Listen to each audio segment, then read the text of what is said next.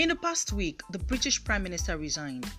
Now, don't get excited. I'm not about to go into the complexities of UK politics and Brexit. I'm focusing on the strength of character Theresa May displayed. Yeah, I know all about the reactions to her resignation and those who thought it was long overdue and all of that.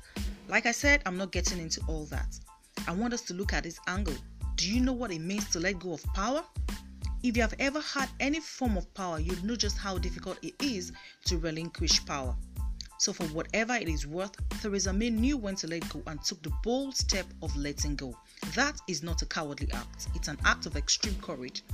A lot of us are holding on to dead babies because we don't want to admit it, not to talk of letting go.